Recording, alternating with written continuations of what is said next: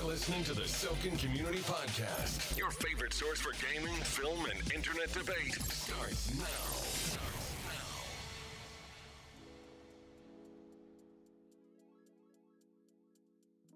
Hello, everyone, and welcome to the Soken Podcast, DC Week. I'm your host, T, and with me are Jace and Leo. That's Drayson. Jace Drayson. I'm Leo. DC Week always makes me, it makes me think of our guild, Divine Conclave. I had to double take. I often think of the District of Columbia. You're really sticking to this rebranding thing, though, aren't you, Jace? Hey, I'm trying to start something new with the new season. If anyone's read my bio on the community forums, I let it be known that the whole Jace Drayson is annoying to me. I mean, I started it. I get it. It was my fault. But I annoy myself with it. So I'm trying to move away from it this season and see how we fare.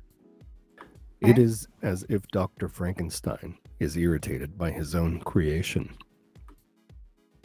Yeah, brains. For those of you who have read Frankenstein, we'll move on. All right, DC's fandom event announced, a lot of stuff, but it all came out right in that sweet spot between when we wrote our script and when we recorded the premiere. So we're going to talk about it a week late. We are going to talk about a few particular announcements from the event, but before we get into it, do you guys have any favorites that you're looking forward to? Tonight's podcast actually has quite a few of the subjects that I found most intriguing. Maybe because we're picking the biggest stuff, but Shazam 2 is listed as in production or on the way or something. And given that my catchphrase, I'd love to be Shazam, there's a little piece of me there, and I'm excited. Plus, I loved Shazam. It was just Did you really fun. love Shazam? Yeah, it was a fun, lighthearted romp. I enjoyed it. It was, but that just shocks me. I mean, it wasn't one of my favorites by any means, but that tracks. I mean, that seems normal that you would like something that I wasn't. Right. It's on brand. Yeah. That just surprises me. It to me, at my first watch, I wouldn't know if that was a Leo movie. It is. So I have a soft spot, especially for stuff that I think my kids would enjoy, and I think that softens me up to it. And that was definitely one that I figured my kids would enjoy. Plus, it has a lot of silly humor in it that I can appreciate and just really dig. So I don't know. I think it captured the Shazam, the feel of Shazam pretty well. It just wasn't one of my favorites. I didn't hate it by any means, but it just wasn't one of my DC favorites. Hate's more my thing than yours. I'm very, very looking forward to Wonder Woman 1984, and the new trailer came out, and we got to see a glimpse of that film, and I am stoked because probably Wonder Woman is my favorite DC film since the recent rush of superhero films. I have always loved Wonder Woman the character, but the movie I just thought was freaking flawless, and I might actually go hetero for Wonder Woman. Gal Gadot. Yeah, I think she's stunning, I tell you. Yeah, I concur. Before we move into the podcast, I would like to take a brief moment away from DC and just point at Marvel for 2 seconds and say, my heart goes out to the family, friends, and co-workers of Chadwick Boseman. I was deeply stunned and sad by the loss of our Black Panther. It really affected me more than I thought it would. I mean, obviously I wasn't thinking it would happen, but I was shocked how sad I was over that loss. But I would like to just put it out there that I do feel like we lost a hero, and it is sad. Amen. Thanks for bringing us down, Jace. It's my way. Especially feels bad because I remember people talking about there were the photos of him doing the Wakandan salute, and he looked really tired, so people were like, he must be sick of doing that already. But then looking back and knowing that he was probably going through cancer treatment at the time. Right. And it's like, oh. Yeah, I've been watching several tribute videos, and it's just like, ugh. I won't go deeper into it because I don't want to bring us. But it is sad, and I would like it to be recorded in our corner of the internet. This week, we're going to be talking about a few of the announcements that we're most interested in, and arguably two of the biggest to come for DC for a while.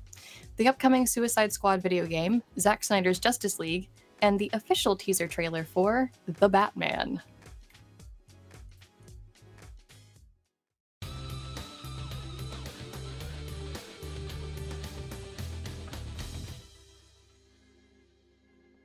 Back in 2016, the film Suicide Squad released to the public and was quickly slandered as by far the worst DC movie in recent history. Knowing some of their past movies, that's kind of impressive.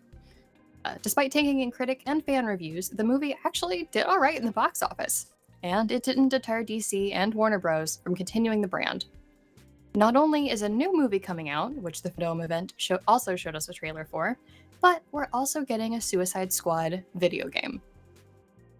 Suicide Squad Kill the Justice League has been confirmed by Rocksteady as taking place in the same universe as the Arkham Batman series. Do you think this takes place after Batman's supposed death in Arkham Knight? It is my understanding that perhaps Arkham Knight is not necessarily part of the continuity of the Arkham series. So I don't know that there is a before or after the death of Batman in that particular slice of universe. I could be wrong, but that is how I understood some of the announcements at Fandom. Maybe. I do think, though, because Batman had contingency plans for various superheroes to include Superman, should they go rogue or something happen like it appears to happen in this game where they're being controlled, I think Batman kind of has to be taken out of the picture in order for, getting the Suicide Squad to take these superheroes out to make sense. If Batman is alive, where do you think he is in this? Is he also being controlled with the rest of the Justice League? If he's alive, it just makes sense to me that whatever it is that has the Justice League going rogue, it might as well be affecting the Bat as well. Yeah, I think it kind of has to. The trailers imply that Brainiac is controlling the superheroes to break down the trailer a bit, you see Superman's eyes are glowing purple-ish instead of their normal red when he lasers something to death. It's heat vision, by the way. Okay. The roles are so reversed here when we're talking about this stuff. I'm so used to talking about Elder Scrolls lore. But the idea that Brainiac is controlling all the superheroes, yeah, I think Batman would have to be included in that number. But that's what I mean. Batman has to be taken out in some way. He can't be a factor if you're calling in such desperate measures as the Suicide Squad. And I'm not normally stoked for these kinds of games, but this one's got me. Of course, because I'm not excited at all. I really can't get the slightest bit of, let's say this nicely, excitement in my heart rather than blood in my to really get a lot of action in myself to get ready to play. I don't really like the whole notion of the Suicide Squad to begin with. I never read the books. I never followed the storylines of Suicide Squad. I just don't. It's not my thing. Anti-heroes really aren't my thing. Is anti-hero as I'll go is really like Batman. And obviously he has such a strict moral code that he's not an anti-hero as much as he's just a dark vigilante. So I just can't. I can't with bad guys trying to do good things. I don't know why. We've talked quite a bit as well about just our tendency for paladin-like roleplay and those kinds of traits that we appreciate even with our own storytelling. But I don't know. I really like the idea of a character like Superman, for instance, is this all-powerful demigod basically, and if he's on our side, it's fantastic that we know he's going to be helping us fight the forces of evil. But what happens if Superman is bad. And we've gotten a couple of villains that are Superman-esque, but we've always had Superman to counter them. Well, what happens if Superman is that bad guy? Like, that to me is a really fascinating bit of fiction that can be created. And I know it's been done in a bunch of different settings, but the story still interests me. The concept is just fascinating to me. I'm really interesting to see how the game plays out. How do you fight Superman?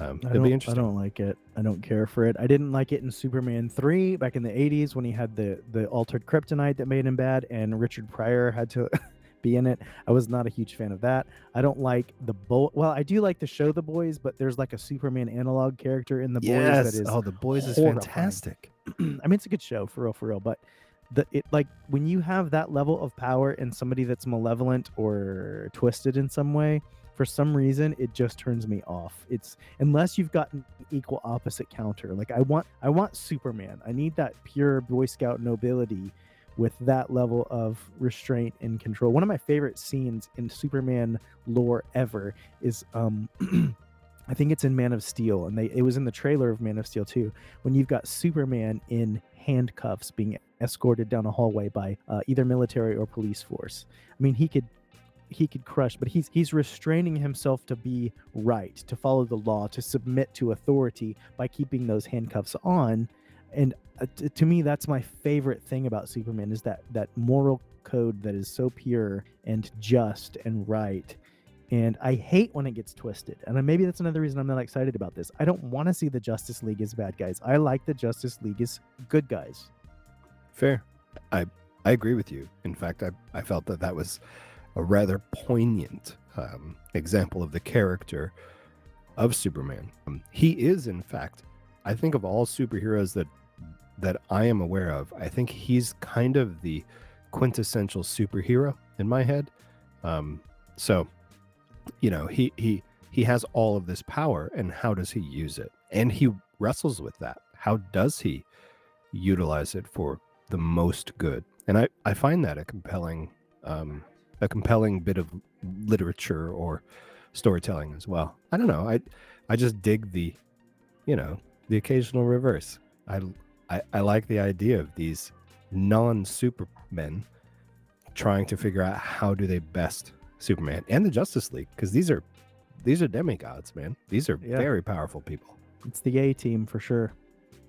It's also worth noting that the Justice League has a very, very long roster of everything from other heroes that we know very well, everything from Wonder Woman and Batman to Martian Manhunter, Green Arrow. How many of them do you think we're going to see that aren't Superman? So I remember in the trailer there were a couple of balloons that, what's his name, King Shark, he pops while the Suicide Squad folks are sitting on the rooftop, like discussing what they're going to do, and one is Green Lantern and one is Batman. So I think that may have been a hint that we see at least those two. And Batman, I don't know, in whatever capacity. Maybe it's the memory of Batman. I don't know. I'm not convinced Batman's dead. Even in, we talked about last episode. I don't think Batman's actually dead, but Green Lantern, I think, is definitely going to be one. And I'm pretty sure Wonder Woman is going to be on the cast of heroes you have to outsmart, subdue, something. I would imagine, I mean, I don't know, but I would think they're going to hit the holy centerpiece of the Justice League. The Justice League is massive, and there's a lot of characters that are just kind of there, but they're not the main characters. Hawkman, for instance, Plastic Man. I would say Martian Manhunter is certainly a central character, but not on your main list. I think you're thinking of like Green Lantern, Flash, Aquaman, Superman, Batman, Wonder Woman. Those are your main, the main six of the Justice League. I would think those would be there, but you could get Red Tornado or Shazam or Zatanna would be cool. I mean, we might see many. I don't know, because those type of games usually, if it's an expansive game, you got to have a lot of boss fights, a lot of places where you fight different characters. So it could be that there's lots of Justice Leaguers that you're going to come up against. But I do think the main ones like Flash, for sure. That's just got to be something. I don't know how you'd fight Aquaman in a, well, maybe they'll go to the beach. There's a beach chapter. Yeah, a beach level. First, it's a game of volleyball, and then you fight Aquaman. But the volleyballs are bombs. Yes! Gosh, they should hire us. Speaking of long rosters, the Suicide Squad movies and comics classically have a habit of killing off members on a pretty regular basis. Even in the first movie that came out, they killed one of their members off before the action even really started. Since the trailer only showed us 4 members, do you think there are others we can expect to see die off in the process? And what additional squad members do you think we might get to see? I imagine, so I don't know if this would be considered one of the squad. What's her name? Amanda Waller, is that correct? She's the one that in most She's of the head of the program. Yeah. Yeah, I think she's... the is it program. Argus? What's the name of the... Is it Argus? I think that's right. But that usually pulls the Suicide Squad together. I imagine we'll see her as sort of the spearhead of the squad. But other than that, I mean, who knows? I don't... Like I said, I'm not a fan of the Suicide Squad, so I don't even know who all has been a member of the squad over the course of the comic books, to be honest with you. Harley Quinn is the one I could name, obviously, right off the bat. Boomerang, certainly. But, like, what's his name? Captain Shark. First of all, what a stupid character. I didn't even know he was going to... He's actually on this King Shark. Is that right? I don't know. I'm just blah. I've seen the Flash fight him on the Flash television program, and even then I was like, eye roll. I don't know. I'm not a huge fan of the Suicide Squad. I think mostly because of the terrible movie that came out. I like, how many times can you tell the audience, remember we're the bad guys? Like, man, it was just bad. But like, they all had hearts of gold. Like, no, these are ruthless supervillains that are, only doing this because they have bombs on their neck, or in this case, in their head. Like that's the whole premise of the Suicide Squad. But these are bad guys who are sort of doing good things and still trying to get out of it. But I don't know. We're not talking about the movie. It wasn't good. It did turn me off to the very idea of the Suicide Squad. But there are some really interesting characters and a whole lot of cool stuff that has happened in the expanded storytelling that involved the Suicide Squad. Cheetah, who is actually the villain in the Wonder Woman 1984 movie. Played by Kristen Wiig, cannot wait. Yeah, no, I'm stoked about it. And that has made me stoked about the possibility of Cheetah being involved in the game. Because it's a character that's going to gain quite a bit of prominence from this movie. And it's a character that could potentially be involved in the Suicide Squad game. And then a couple of characters that were in the original movie. While it was a bad movie, there were some interesting characters. Enchantress was there. Katana was there. Killer Croc is I don't know, kind of a bestial, again, another kind of King Shark, but all interesting characters that have their own sordid histories. Deathstroke was in Suicide Squad. I don't know. There's some cool options. I just pulled up a roster of the Suicide Squad in the different eras of comics, and I'm shocked. I had no idea that so many of these characters had, at one point or another, joined the Suicide Squad. For instance, Steel, who is John Henry Irons. He was briefly Superman in the comics when Superman died, was a member of the Suicide Squad. General James Zod Gordon Jr. was a member of the Suicide Squad. Black Manta also. Like, so there's a lot of... Parasite, even, who was a very major Superman villain, took a turn in the squad. Yeah. In fact, Black Manta, I think, would do really well in our beach mission we were talking about. Yep. Sure. The 2016 film's reputation is middling at its very best, but games are a whole new medium. Do you think this game, paired with the upcoming James Gunn film, can restore the reputation of the squad? Absolutely. Who knows? I mean, who knows what people are going to like? I always think something's going to be great and then people hate it, or vice versa. Maybe. I heard Leo say absolutely. How can you know? I just feel like I'm the people are going one. to... That's true. You are the hopeful one, and I shouldn't be so doubtful, but I just don't think so. And part of that is my personal bias against the whole notion of wanting to play a video game where you're the bad guys, but and not only just the bad guys, be the bad guys while you're beating the hell out of the good guys. I don't want to play that. I do think it's possible to resurrect something that's been done poorly. I think the Suicide Squad is actually, I think it's really interesting fictional fodder. I do think there's very fertile ground here to make compelling stories out of it. In fact, the comics have been doing it decades. When the attempt was made to switch mediums and do something for film, I think it was poorly done. And the movie itself has a ton of movie flaws, in addition to story flaws and even theme flaws. Like I said, that the idea that you have all these supervillains that are being forced into this, and yet they all have hearts of gold, and they're all just misunderstood. And but like, ugh, no, that's not the premise here. These are supposed to be villains, bad people. The whole notion is you send in the Suicide Squad because you don't care if they die. Exactly. Like, these are people that they're not redeemable, so send them to do something that might be useful while they're, offing themselves. Right. And the comics did a good job of that. At least I'm not like I said, I'm not a huge fan.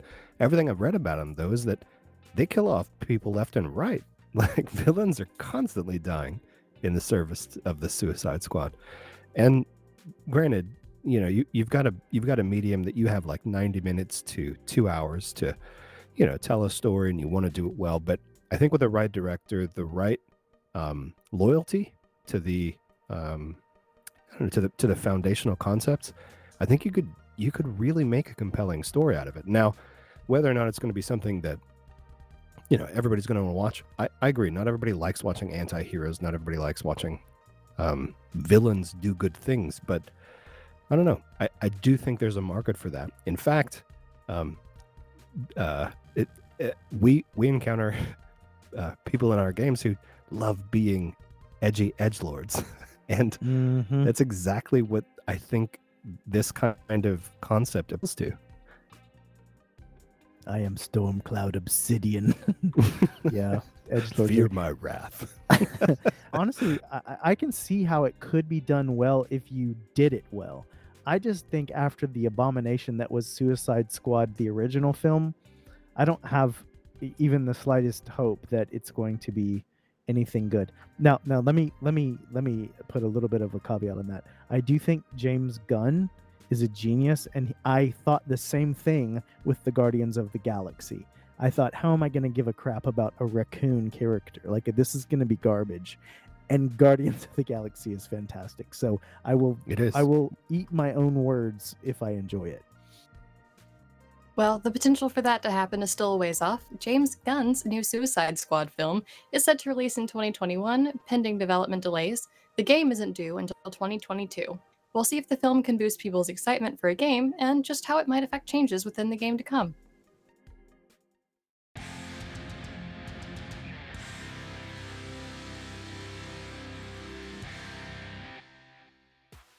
Another less than popular throwback in DC movies, back in 2018, Warner Bros. Released Justice League, the film that was supposed to be Zack Snyder's baby. But due to the unfortunate passing of his daughter, Snyder stepped away from the project after filming, and the studio put Joss Whedon, of Avengers fame, in charge of the film. When it was released, many fans were upset by the flash and bravado as opposed to Snyder's darker and moodier take in previous films of the franchise, and there were soon calls for DC and Warner Bros. To release the Snyder Cut.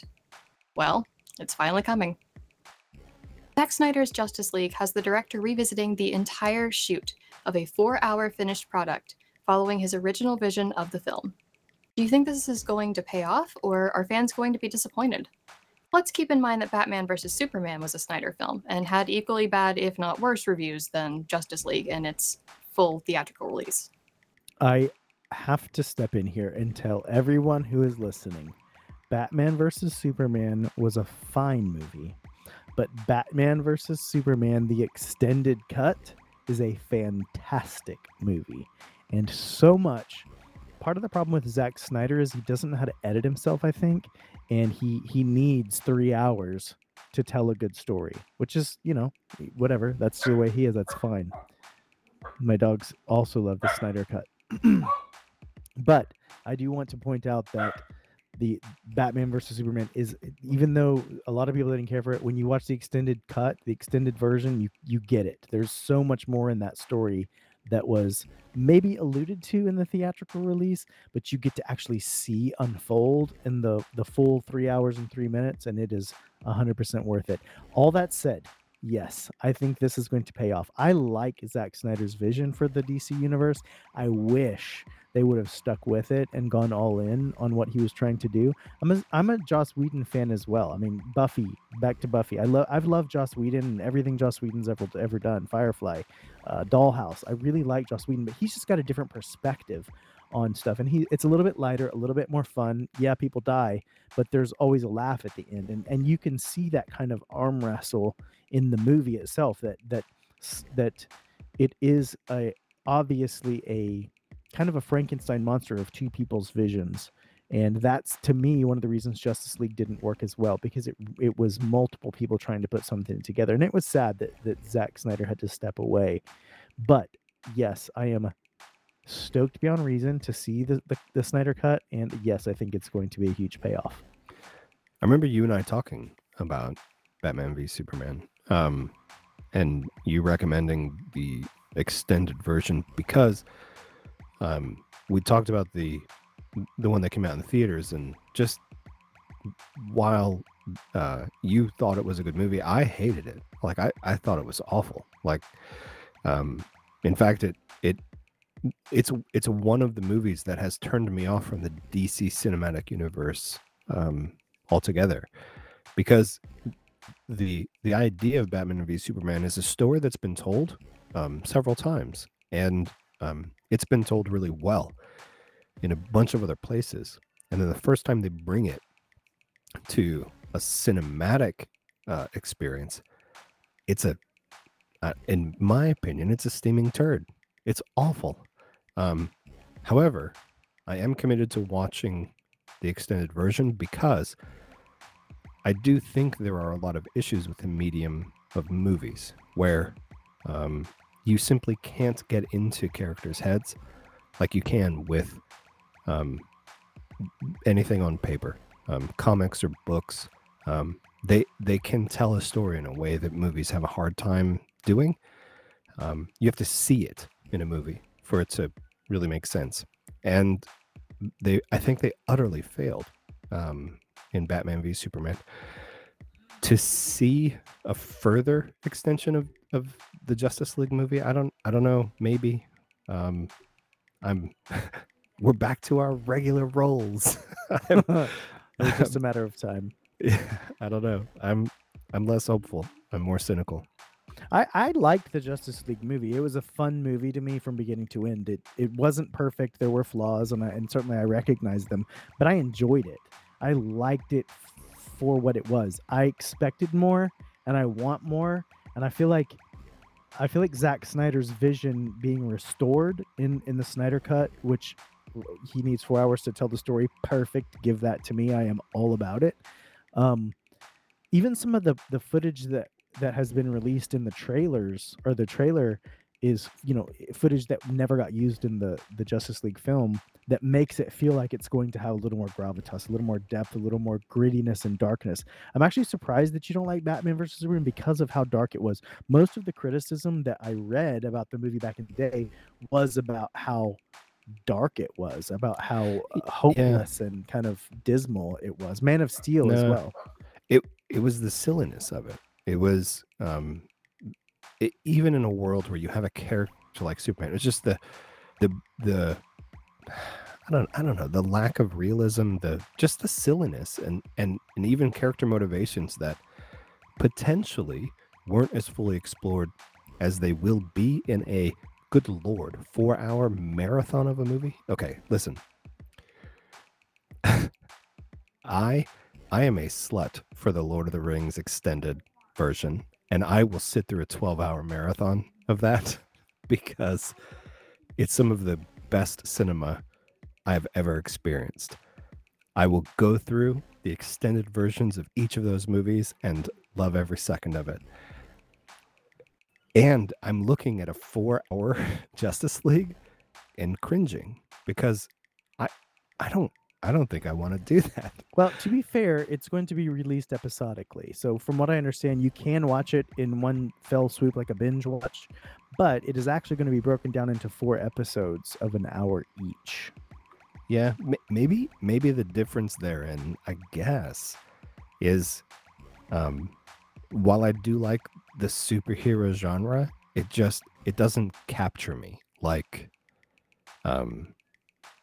Middle Earth does. We get it. You need a wizard. I do. Well, I'm a huge fan of Doctor Strange, and he's there sort of. No, not here. He's there, in that other universe. But yeah, superheroes are they're meh. All right. Well, let's talk about some plot details.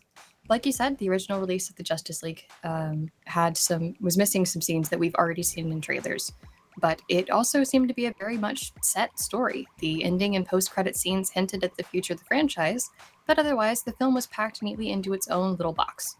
Do you think that the 4-hour run will do more to hint at the future of DC movies, especially with more Darkseid footage? Or are we just in for a rehashing of the exact same plot? I do think, well, you cannot make a 4-hour movie without adding more to it. I mean, good gravy. I hope that they do. And to be honest, with the stuff I've seen coming out of DC lately, the stuff that's been proposed and some of the stuff we saw teased, it seems like up until now, DC has made the mistake of simply trying to keep up with Marvel. As Marvel released things, DC was trying to do counter Marvel things, and they just weren't doing a good job of it. They were putting out, hot garbage that was just an answer to the way Marvel was just killing it in theaters. I'm happy to see DC starting to find its own footing. It's starting to find its own even comedy versus serious level, and to try and make some really good movies. And between the two franchises, I've always kind of leaned to DC, even as not a huge superhero fan, but DC has always had like Superman and Batman and Wonder Woman. These are like iconic superheroes that I think they've always represented the superhero in my head. Marvel was always secondary in my mind, but when the movies started coming out, man, Marvel just kicked the crap out of DC. I'm happy to see them where it looks like they're finally gaining their footing, and they're not making movies to answer Marvel. They're making movies of their own. I do agree that DC seems to be going with a tit for tat with Marvel, and I think that was a huge mistake. We had several Marvel movies come out before we had Avengers come out. We had Hulk, we had a few Iron Mans, a couple Iron Mans, we had Captain America, a Thor, and then they put the Avengers together. And really the mistake that DC made was trying to make a Justice League film without fleshing out characters. Totally agree. Yep. It was a catch-up game, and I do agree with that. I don't think they were garbage. The only one I think is garbage is Aquaman. I did not care for Aquaman at all, and I probably won't ever watch it again. The other ones, some of them I really loved. But I do think that I do think that there is back to the original question, there is a potential of setting up something that can't happen. The DC cinematic universe is very much in question right now. We don't know if we're going to get a Henry Cavill Superman again. We do get to see Batfleck, evidently in the next Flash film, which I'm excited about. So it isn't totally disintegrated, but there's a lot of uncertainty with the future of the franchises, multiple, in general. So it does kind of freak me out a little bit for there to be something set up that never gets a payoff. If you were going to have some Darkseid footage and a real setup of a huge Darkseid plot, but we never get that movie, that will feel like a disappointment to me. Well, Zack Snyder's Justice League is set to release on September 5th of next year on HBO Max as a 4-part miniseries. Who knows? Maybe we'll do a watch party. I can't wait.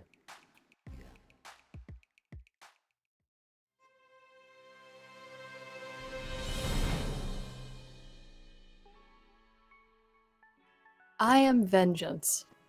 I am the night. I am Batman.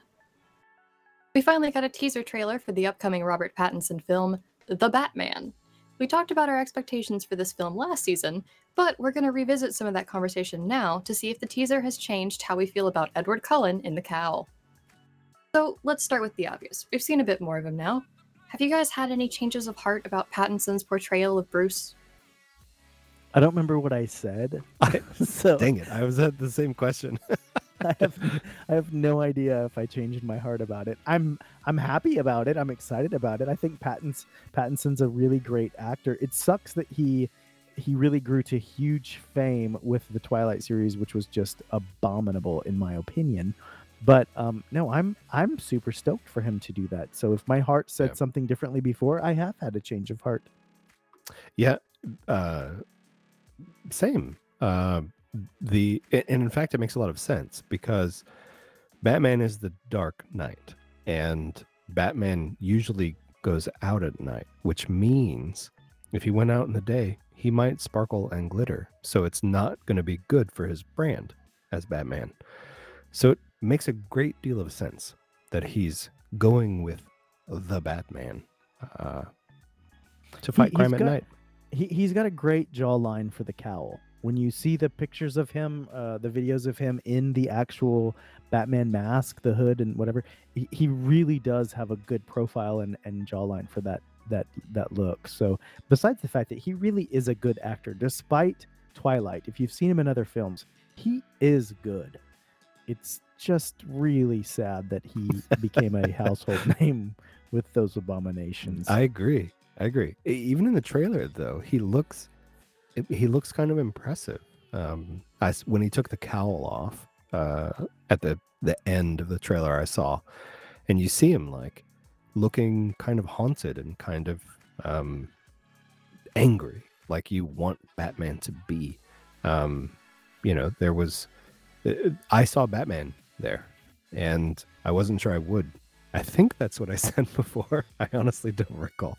It's funny when actors are named for Batman, the initial response in general is ew, that can't ever be Batman. Michael Keaton. I remember people thinking Michael Keaton is Batman. That doesn't fit because he was like Mr. Mom and this kind of rom-com actor. Then there's the idea of Ben Affleck, who I automatically like the Batfleck.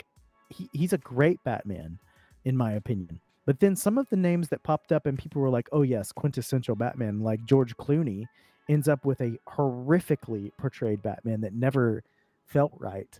There's a lot of Val Kilmer I'm kind of neutral on. And he just did one film, Clooney too, I know. But Val Kilmer I think he was a fine Batman, not such a great Bruce Wayne. George Clooney was a fine Bruce Wayne, never got Batman right, in my opinion. In the Titans film, Titans show, what's the guy from Game of Thrones that loved the Dragon Queen, and he had that skin problem. I can't think of his name. Jonah. Anyway, Jorah. I have his face in my head, but he not plays the the Batman in Titans, and shockingly good Ian older Glenn. Batman. There you go. And Ian Glenn, yeah, he does a good Batman as well, but Batman out of the cowl. You never see him in the cowl in that show. So it's really kind of strange every time you talk about an actor becoming the Batman. The initial feeling is usually the wrong thing, and then they'll either do they do the opposite performance of what you think they're going to do. Maybe there's an inverse correlation between sturdiness of jaw and acting chops. And that seems to be what most people are like, oh, that dude's got a wide jaw. That'll make a good Batman. and then it ends up just being a terrible portrayal. But honestly, I don't know. You can only blame the actor for so much. I do think so many other things fall into place to determine the worth of a movie.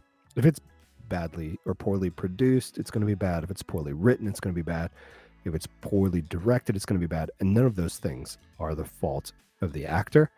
So many things have to fall in place to make a good movie and for an actor to be able to demonstrate their chops. So I don't know. I think a lot of actors have the potential to play Batman. I'm I'm actually, this is an aesthetic for Batman I've never seen before, and I'm interested to see it.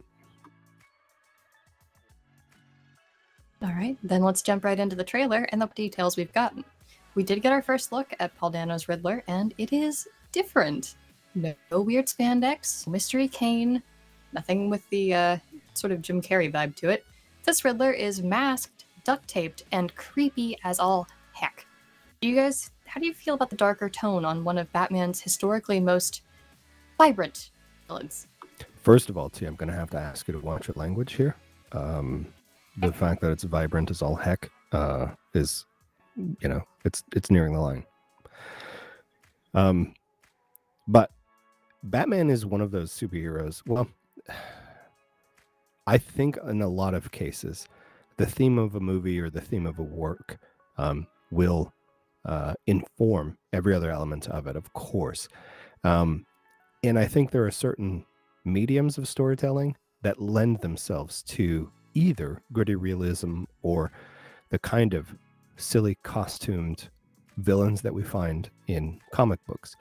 I think when you start getting into a medium of cinematic storytelling, unless you're going for whimsical, which I don't think it works well for Batman. Batman and whimsical are like oil and water. Some movies have tried it, and I think they've been not so good at it. In fact, all the Batmans Jace was talking about earlier about the bad Batman actors, I think were just cast in movies that have terrible themes for The Dark Knight. But Batman is a story that works well with realism. It works really well when you boil those superheroes and supervillains down to normal people, and you give them either just one kind of crazy trait or a bunch of wealth and weapons like Batman. And you can make a really good story out of that. The Riddler in like tight green spandex with question marks on it, like I mean, it was silly and it was laughable. And in the comics, it works because comics are supposed to be colorful and laughable. But to translate that to a real world interpretation, you need some realism. And I kind of dig that about some of the modern revisioning of Batman. Very, very much. There is, in my opinion, no greater representation of what you just said than the film The Dark Knight, Christopher Nolan, Heath Ledger's Joker. Totally. Who would have imagined that a costumed clown who's psychotic could have been portrayed in a way that felt so real and grounded and insane and scary and disturbed? It really, to me, was perhaps the best Batman film, maybe the best Batman story ever. It really, I agree. It captured to me what it means to be the Batman and what it meant to be his mirror, his opposite, which was the Joker. The idea, the whole notion of Batman is psychological brokenness. This is a child who went through intense trauma, watching his parents getting murdered in front of him, just a grisly murder right in front of his face, and he decided to take that trauma and work it out through his life by being a violent vigilante. That's a dark, grim, dismal tale. Then you take his opposite, who most of the time is well, in quintessential Batman is the Joker, and create another twisted individual who is broken. And the thing about that film is you never really know what broke the Joker, because every time he talks about how he got his smile, he doesn't tell the truth. He tells a different story every time, so you just never know. But just such a great story. And I think that when you take that psychology of Batman and tell it honestly and tell it in a real world way, it makes for the best kind of superhero film, because you think, man, that could really happen. There really could be a billionaire that is twisted and messed up and just starts putting his money into trying to make the world into what he thinks it should be. And it's gross in a lot of ways. It's not normal. Right. Batman is twisted. He should be in Arkham Asylum. Like that's part of the thing about his whole rogues gallery is they are reflections of himself, just without the moral code. And to me, that's what makes the best Batman movies. When you try to do it in the ampy way, the 1960s Batman camp, and then the Schumacher films, which gross, gag me with a spoon. It just doesn't work. It feels dumb, and it came off as dumb. I like the real world Batman too. Yep. What was the name of the Joaquin Phoenix film? Was it The Joker? That The was called? Joker, yeah. I thought was a magnificent movie. It was not just a technically good movie. I thought it was a brilliant story, and I thought it was well told. I kind of liked the ambiguity of the Joker's history. I kind of liked not knowing where he came from, but his origin story's been told, 5 times now. And this was a reimagining of his origin story, and it was real, and it was dark, and it was impressive. It was just a damn good movie. And that's the kind of stuff I like from the Batman universe. I like real and gritty and believable, and it was totally. So, from what other little bits and pieces we've managed to glean from this teaser trailer and a few other comments, the plot seems to revolve around a political conspiracy. How topical. With the B-plot of a mayoral election, the apparent murder of Mayor Don Mitchell at the hands of the Riddler, or so it seems, and some possibilities of the Batman being somehow tied to the scandals, a lot of theorists online think this might be leading into a Court of Owls plotline in the films.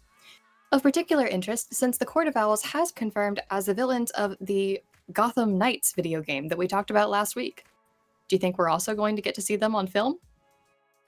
I can only hope so. I love the Court of Owls, and I think that would be a great way to talk about Batman, is to put that kind of overlay of regular life happening around the chaotic nightlife of trauma-induced vigilantes and insane psychopathic villains.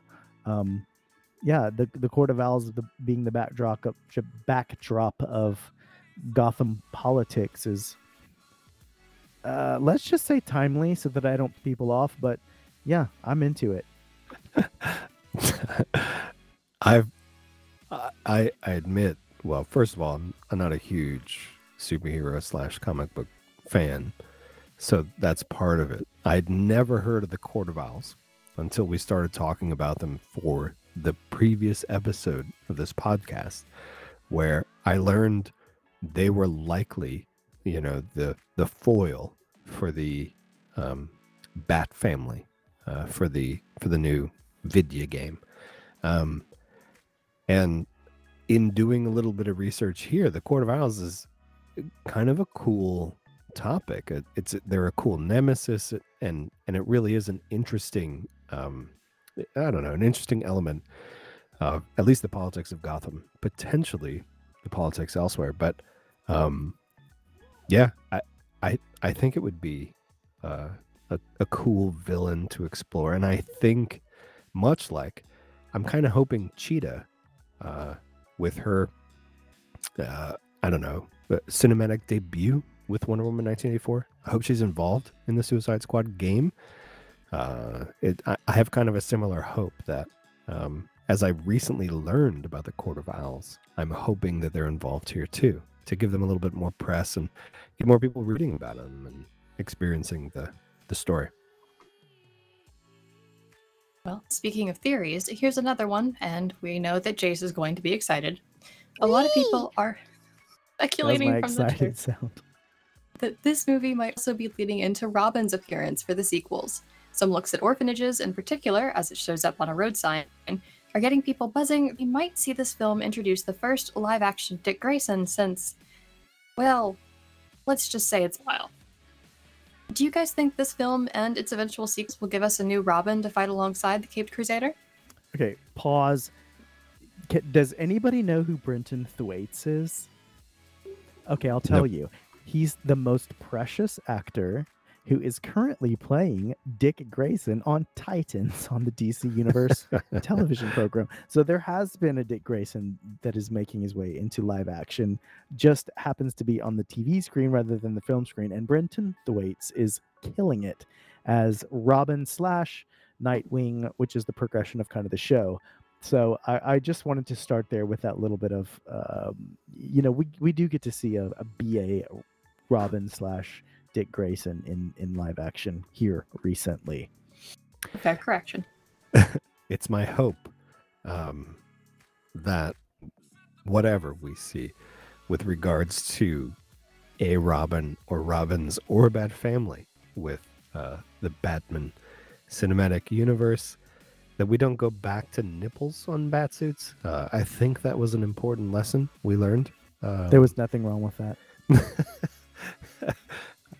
We'll agree to disagree. How do you milk your bat babies? Regardless, so long as the characters are well-rounded and the characters have their own important arcs, I'm all for it. I think Batman's sidekicks, they have been, I don't know, like they've just been lacking in previous iterations, at least cinematically. And I'd really like to see these characters be their own. I'd like to see there be, for all the importance of Bruce Wayne and Batman, and of course that story being told, Robin is his own person, his own character, and I'd really like to see that explored as more than just, oh, you're Batman's sidekick. There's so much more there, and such a cool story to be told. I hope it's embraced, and I hope it's pursued. Part of the really cool thing about Robin to me, as a Batman fan, as a comic book fan, is what Robin does for Batman. Batman can get really dark and grim, as we have said before, and we like that. We want him to be dark and grim, but there is a depression to that. There's a hopelessness to what Batman does, because crime's never going away, murder is never going to stop. So his crusade is never going to be won. However, you can add hope to that story once you add the Ward. Once you add some other younger person who has gone through something similar, lost his parents, or been through some type of tragedy, or has that connection to Bruce Wayne, who can then be the personification of hope. Oh my God, Jace, are you my Robin? I hope so. I would love to be someone's Robin, but I love the idea of Batman and Robin, and we really haven't gotten to see that done well, maybe ever. I mean, I don't know, other than the comic books, I can't think of a medium where there was just a really good Batman and Robin combo that we've gotten to see on screen anywhere. The Lego Batman movie did a good one. I never saw it. I don't watch Legos do good. anything. It's good. I don't play Lego games. I don't understand why Legos have to be everything. Why do Legos have to be everything?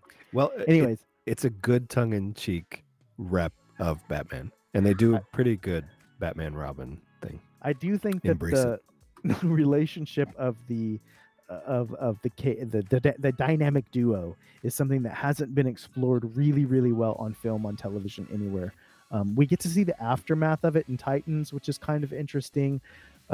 Batman and Robin, the film, was just not good, and I would like to see that relationship happen, that kind of father-son, mentor-disciple relationship play out in a way that makes sense. I don't think it will make sense in this movie. Let me tell you why. This is Batman Year 2. That to me is a little too early to add the sidekick. It's a little bit too early to add the hope. We need to see Batman suffer a little bit. We need to see the Dark Knight be dark before we can add that hopeful sidekick. So I hope they don't really hint at it. I really liked the way Christopher Nolan did it, where they hinted at it at the end of The Dark Knight Rises, but we never really got to see the culmination of it. There was that kind of interplay between Joseph Gordon-Levitt and Batman.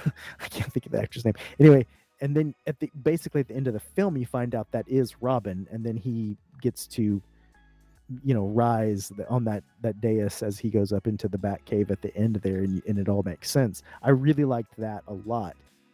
As for the actor, what do you call it when Batman bounces, leaves church early? Christian Bale. Christian Bale. I don't know why I couldn't come up with that name. He's Ash too. Okay, but yes, no, I totally agree with all that. I'd love to see a Robin Batman dynamic duo and actually be a duo. I'd love to see the father-son mentor thing. And I think from what's been hinted, I don't think we're going to see Robin in this movie, except for potentially being teased at the end that this is something for this iteration of Batman's future, which frankly, from everything I've seen, this is a Batman I think I want to watch because it's real again. This isn't Michael Keaton and who was his Joker? Jack Nicholson. Jack dog. Nicholson. Oh, that was awful. It was no. It wasn't awful. I really liked those movies. Oh no, it wasn't dark and gritty. It was very comic book, but I actually really liked the Tim Burton films. All right. Well, we're sticking to our theme. Set to release on October 1st of next year, and oh, what an auspicious release date for this. The Batman is likely to come with a lot more theories and speculation as more information is released. We say a lot that we're going to continue to talk about topics as they release new info, but you can bet for sure that this film will be revisited again on the show, and probably more than once. I'm Batman.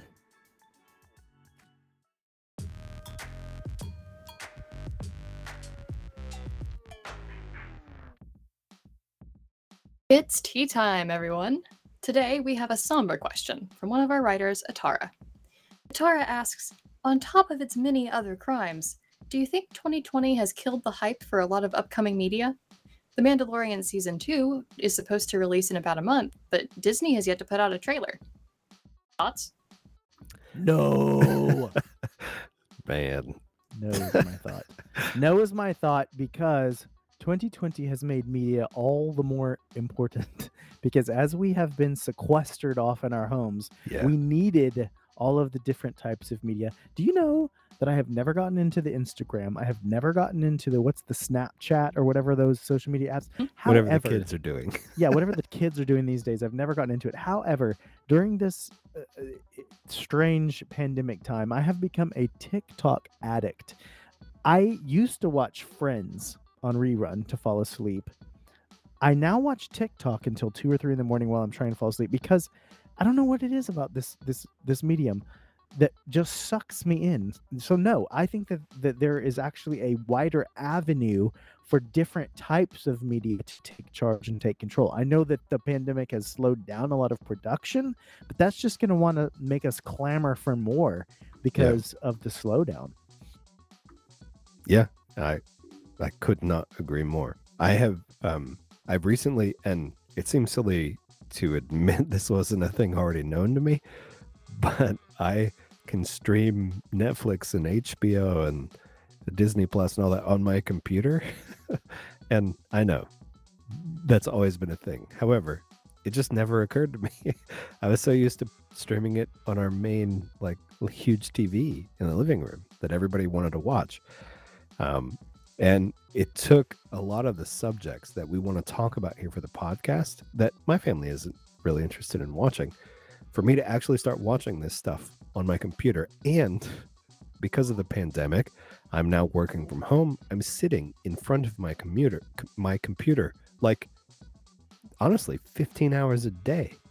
And so I have binged some Netflix. I have binged some Disney Plus.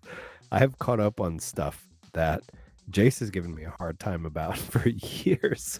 and I've caught up. I've watched it. And I feel almost in a weird way accomplished for having sat on my butt for many hours. You made it finally. I made it.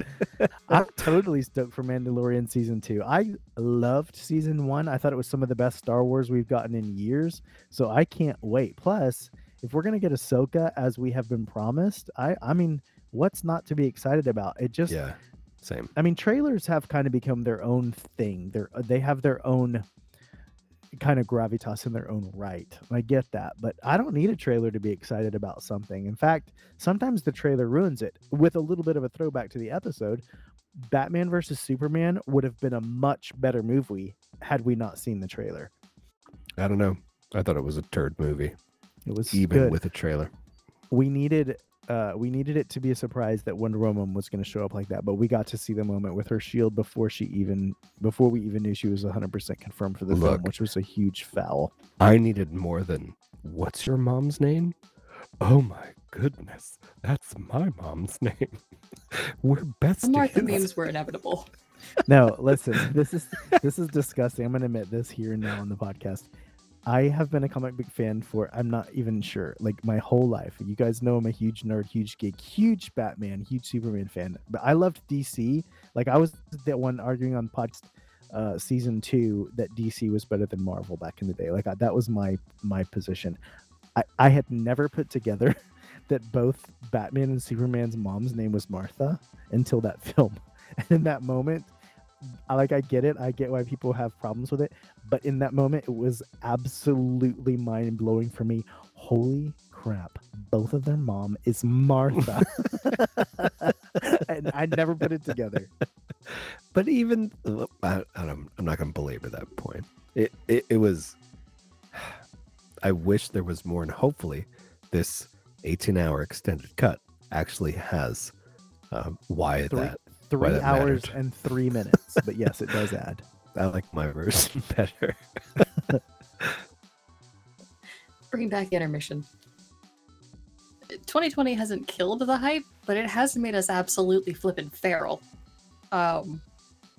Anything that comes out is going to get way overanalyzed and torn to pieces because it's all we've got. It is our fraying rope that ties us to society and to what remains of our social structures with each other.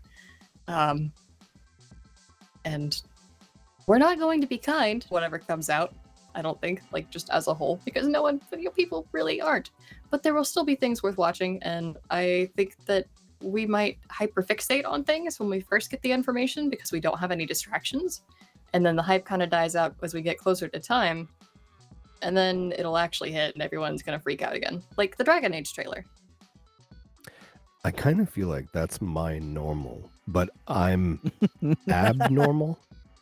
But we're also internet denizens regardless, so like life didn't change much for us when quarantine started. Well, no, that's true. In fact, I've made jokes about how I'm living my best life here in quarantine. But no, I think you make a very good point. People will be hypercritical because there are fewer distractions. I think that's an astute observation. Got nothing but time. Well, speaking of time, if you'd like to spend yours by helping us out with the podcast, and you'd like to submit a tea time question, head on over to sokengaming.com/sokenmedia and find the submission bar on the right-hand side of the page. Thank you, everyone, for tuning in to this superhero-tastic episode of the Soken Podcast. For more Soken Media, you can visit us at sokengaming.com/sokenmedia, follow our Twitter, Soken Gaming, and subscribe to our YouTube channel, the Soken Gaming Community, for future episodes of the podcast on Google Podcasts and iTunes. Until next time, I've been T. I continue to be Jace. I've been Leah, and I was going to make a comment about the fact that we've managed to get through an entire episode without talking about Star Trek, but we did talk about The Mandalorian and Ahsoka. So you said Star Trek, and I'm sure Star Wars. Oh, no. And now you owe us a quarter. No. Okay, I've been Leo. Let's cut that other part out. I was willing to bet you done it on purpose too, and then you just like ruined it. Let's say I did. Well, regardless, we'll see you guys next week. Stay classy, Soken. Thank you for listening to the Soken Community Podcast. Craving more? Visit us on Twitter and YouTube at Soken Gaming, as well as our website, www.sokengaming.com. Until next time, stay classy. Right, Jace?